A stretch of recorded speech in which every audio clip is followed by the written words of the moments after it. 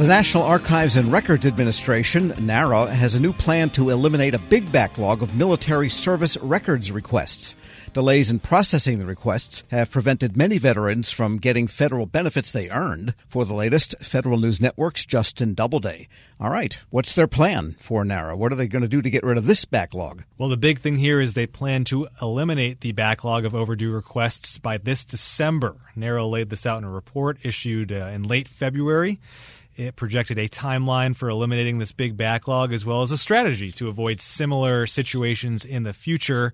And, these cases piled up during the pandemic when on-site staffing limits at the National Personnel Records Center in St. Louis, Missouri, prevented staff from going to the center and processing these requests, where many veterans' papers, like separation papers, are actual paper. They're not digitized quite yet, or they weren't at the time. And so there's this big backlog of requests that led to month-long delays in getting access to VA healthcare benefits, employment, educational benefits, things like that. And so NARA was required to put together this plan under the latest NDAA, and now they're saying December is the date. And the status of the backlog, how big is it? What are we talking about in terms of scale, Justin? Well, as of the report, there are about 408,000 unanswered requests for military service records. That's a 33% reduction from the peak of 604,000 cases last March. So it's come down quite a bit. The backlog of overdue requests, that's those that haven't had a response in more than 20 days, sits at 338,000 cases. So a big chunk of that overall backlog is overdue still. Just amazing, the fact that people are still running around aisles of files and grabbing paper records out of file cabinets and doing whatever they do with them. And the nominee to lead NARA, that had a Senate confirmation hearing the other day, and I guess that came up. Yeah, Colleen Shogan is the nominee to be Archivist of the United States, and she appeared before the Senate Homeland Security and Governmental Affairs Committee last week, said the backlog is one of her top priorities. If I am confirmed, I promise to make my first trip as Archivist of the United States to St. Louis, to the National Personnel Records Center, to see the operations on the ground, to figure out where we can find efficiencies, to make sure that we are using contractual authorities to the highest extent, to make sure that work gets done in an expeditious fashion, and also to explore any other creative solutions where we might be able to move that deadline up. Although ambitious, December 2023, I think we could all agree we would like to have that sooner if possible. Well, I guess Ms. Shogan will have to become a samurai for getting rid of this backlog. And what about avoiding a buildup of a backlog in the future? Yeah, to your aisles full of files point, it's all about digitizing these paper records. The National Archives says it's already working with the Department of Veterans Affairs to digitize those records. The VA is actually using funding from the American Rescue Plan to pull that off, and so that's a big deal.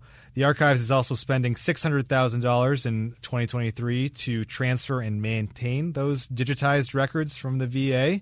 They're using the cloud workspaces and things like that to actually get those records transferred between the agencies. And then NARA also got $9 million from the Technology Modernization Fund to modernize its own case management reporting system that it uses to process these records requests so that agency employees can actually telework a little easier and access this system. It doesn't sound like a heavy lift in the world of digitizing records. I mean, it's only 400, 500,000, and maybe there's a lot of sheets in each file. But, banks and so many financial institutions, different industries have digitized paper in large volume and converted them to PDFs that can be recalled with a code. That's old style. There's nothing leading edge about that. So it seems like a contractor could walk in with commercial product and mop it up if they just had the contract to let and the money to do it. Yeah, you would think. And I mean, it's kind of a classic case where, you have two different agencies working on this. The VA holds the files. Of course, the Defense Department has some files, so you have a third agency in there, and then NARA has a role to play. So a lot of it just might come down to bureaucracy here. And by the way, in that hearing, the fire from 1973 did not come up where hundreds of thousands of Army records were lost. I once read that NARA has been spending 40 or 50 years painstakingly cross-referencing with the military to try and rebuild those lost forever records. That didn't come up. That didn't come up, but you can certainly see where digitizing records would avoid situations like that as well. Yeah, the great St. Louis fire that was just a disaster in terms of Army record keeping. Generations lost there. And remote work. at the National Archives. Yeah, so the folks at the National Personnel Records Center couldn't work remotely during the pandemic. They didn't have digitized records, and that's kind of why this backlog happened in the first case. They are now putting the funding in place to upgrade the technology infrastructure at the center and at NARA more broadly to have telework opportunities. They actually have it in place. The report I mentioned noted that NPRC staff responded to more than 4,000 requests working remotely recently during a weather emergency, whereas prior to the pandemic, the center would have processed virtually no requests during that time. So it's already kind of paying off. Yeah, we'll have to delve into how they do that now technologically. If they do it by alphabetical or by year, then you've got, it comes out of the file cabinet and it gosh darn better well go into the same slot it came out of, or it'll never be found again. Whereas once something becomes a barcode, it doesn't matter what the filing order is.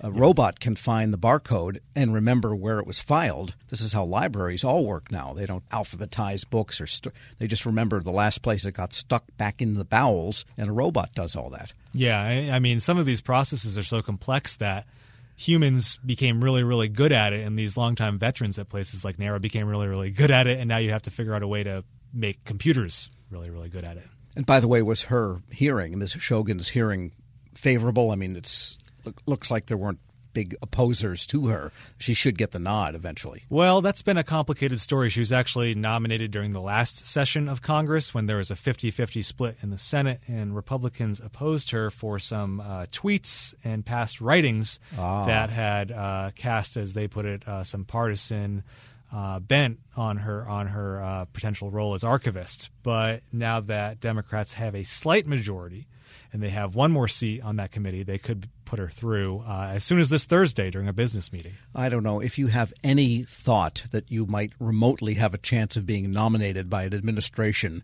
to a Senate-confirmed post, why would you not close your Twitter account? Well, actually, we might be going too deep down the rabbit hole. She did close her Twitter account. Republicans wanted the copy of those tweets. She declined to put those forward because it's her personal Twitter account. But that's where we are with the archivist role.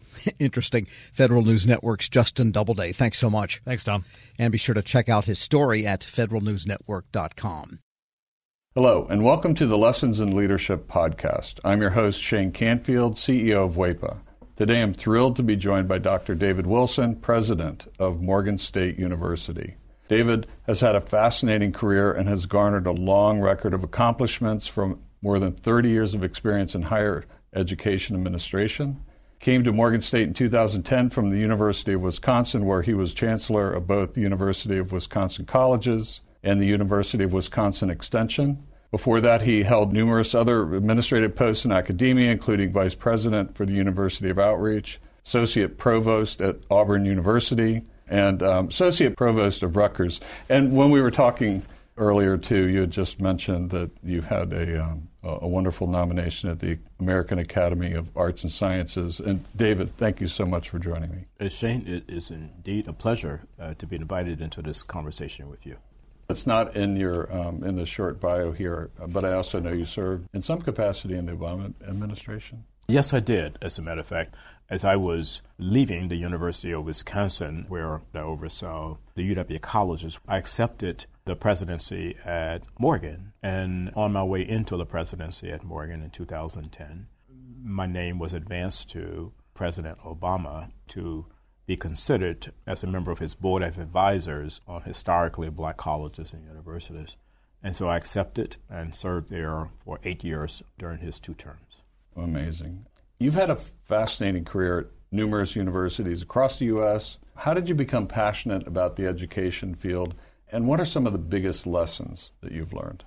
First of all, I was made aware of a quote by Horace Mann, who was a great 19th century educator who really gave rise to public education in the United States. And he was the first to utter the phrase that education is the great equalizer. And why that resonated with me was because I grew up in abject poverty in rural Alabama, and there was no law in Alabama as I was growing up that required black kids to go to school. I was kind of shut off from formal education on a consistent basis. I didn't get a chance to go to school full time until I was in the 7th grade. We lived on property there that were owned by the white landowners. And so the owner of the property, a white woman, would bring down to this little shanty that we lived in, and she would bring Look and Life magazines. My mom, she would make us as children plaster these pages of Look and Life magazines against the wall of this little shanty to keep the cold wind out. I would take a kerosene lamp and go around the walls reading those articles in Look and Life magazines, which is when I first came across the phrase of Horace Mann. From that point on, I committed myself, to education. It's an amazing story, and two things occur to me. One, it's almost incomprehensible that this happened during our lifetime. That to me is almost shocking. It's also truly inspiring that you recognized that you could do more and sought out to do that and were successful at it. So when you think back on that experience, how has that informed, shaped, influenced your leadership position now as president of Morgan State? It had to have an impact, but how would you articulate that? So if you go back to that Alabama environment, what I saw, it was just so many people, my own brothers and sisters, who were 10 times smarter than I was. But my first 5 brothers were illiterate. They never got an opportunity to show the nation how brilliant they were. Therefore, I really took on this whole notion that my life had to be about ensuring that individuals who were drowning in potential and they didn't realize it would be in a position where they would realize it. I was never ever about positions that would enable me simply to replicate privilege. I don't care where you went to school. I don't care what type of family you came from. I think that's where sometimes we kind of get education wrong. We have institutions that want to define themselves based on how many students they don't admit. I'm about just the opposite, taking individuals who are absolutely stellar and don't realize it and bringing that into existence for them. You've had so many opportunities that you could do other things, perhaps at larger organizations, but you're where you want to be on purpose, by design, for the kinds of reasons you just talked about, that it's fulfilling. But can you talk a little bit more about that?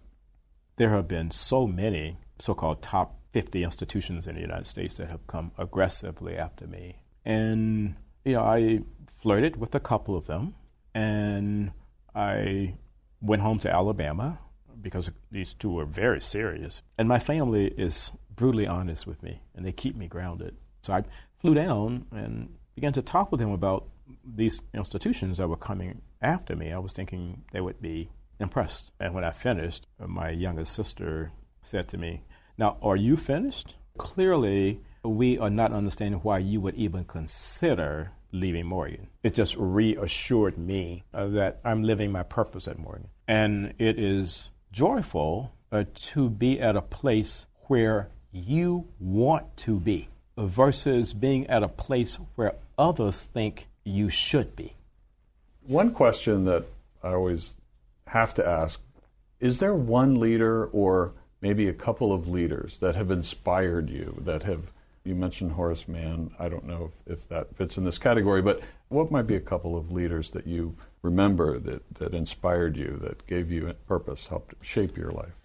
In 1989, when I was selected as a W.K. Kellogg Fellow, we had to be introduced to leadership that was different in a lot of ways than the leadership that we had been exposed to.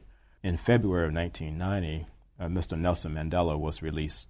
And that's where I wanted to go and meet Mr. Mandela. We had no idea that he would grant an audience, and he did. He granted an audience, and Mr. Walter Sisulu did as well. So here I am, having grown up in Alabama. I harbored some anger toward the society there that kept me from realizing my potential and then kept so many others like me from ever realizing their potential. At the end of a conversation that we had, someone asked Mr. Sisulu, we're leaving this conversation thinking that you harbor no anger towards a society that locked you away for 27 years. Are we leaving with the correct conclusion? He said, I harbored no anger or bitterness toward the society that locked me away for all of those years, because I and others like me knew that what we were doing was the right thing. If you commit yourself to doing the right thing, there should never, ever be any space in your heart for anger or bitterness. And that was transformational for me, and why I respect and admire Mr. Nelson Mandela and Mr. Walter Sisulu today. That is a great story, and it, with all the accomplishments through your life, I'm sure it had a great impact on your ability to go as far as you have, and you're still going. Well, I have a takeaway in terms of leadership lessons I've learned. We would be well served as a nation if I think we created these opportunities for young people at various stages to really, first of all, see the United States. And then we need that same opportunity globally. As a result, when you do that, you understand the history over here, you understand the culture over here, and you got to understand the world beyond an intellectual understanding. You want to think of your maturation in a way where your brain can never, ever, ever be hacked. So that's sort of the way. That's sort of the way that I kind of see all of that. That's brilliant. And being born in rural Southwest Kansas, flyover country, as they say, I can tell you that your comments about travel and getting out, not just reading about it, but actually traveling, it really is important. It's absolutely critical for someone's personal development. I happen to think so. Well, Dr. David Wilson, thank you so much. I love every single piece of today, but also your life story. It's really impressive, inspiring, and thank you for sharing it. Shane, today. Thank you very much for inviting me to have this conversation with you again. And I'm Shane Canfield, CEO of WEPA. We'll see you next time on the Lessons in Leadership podcast.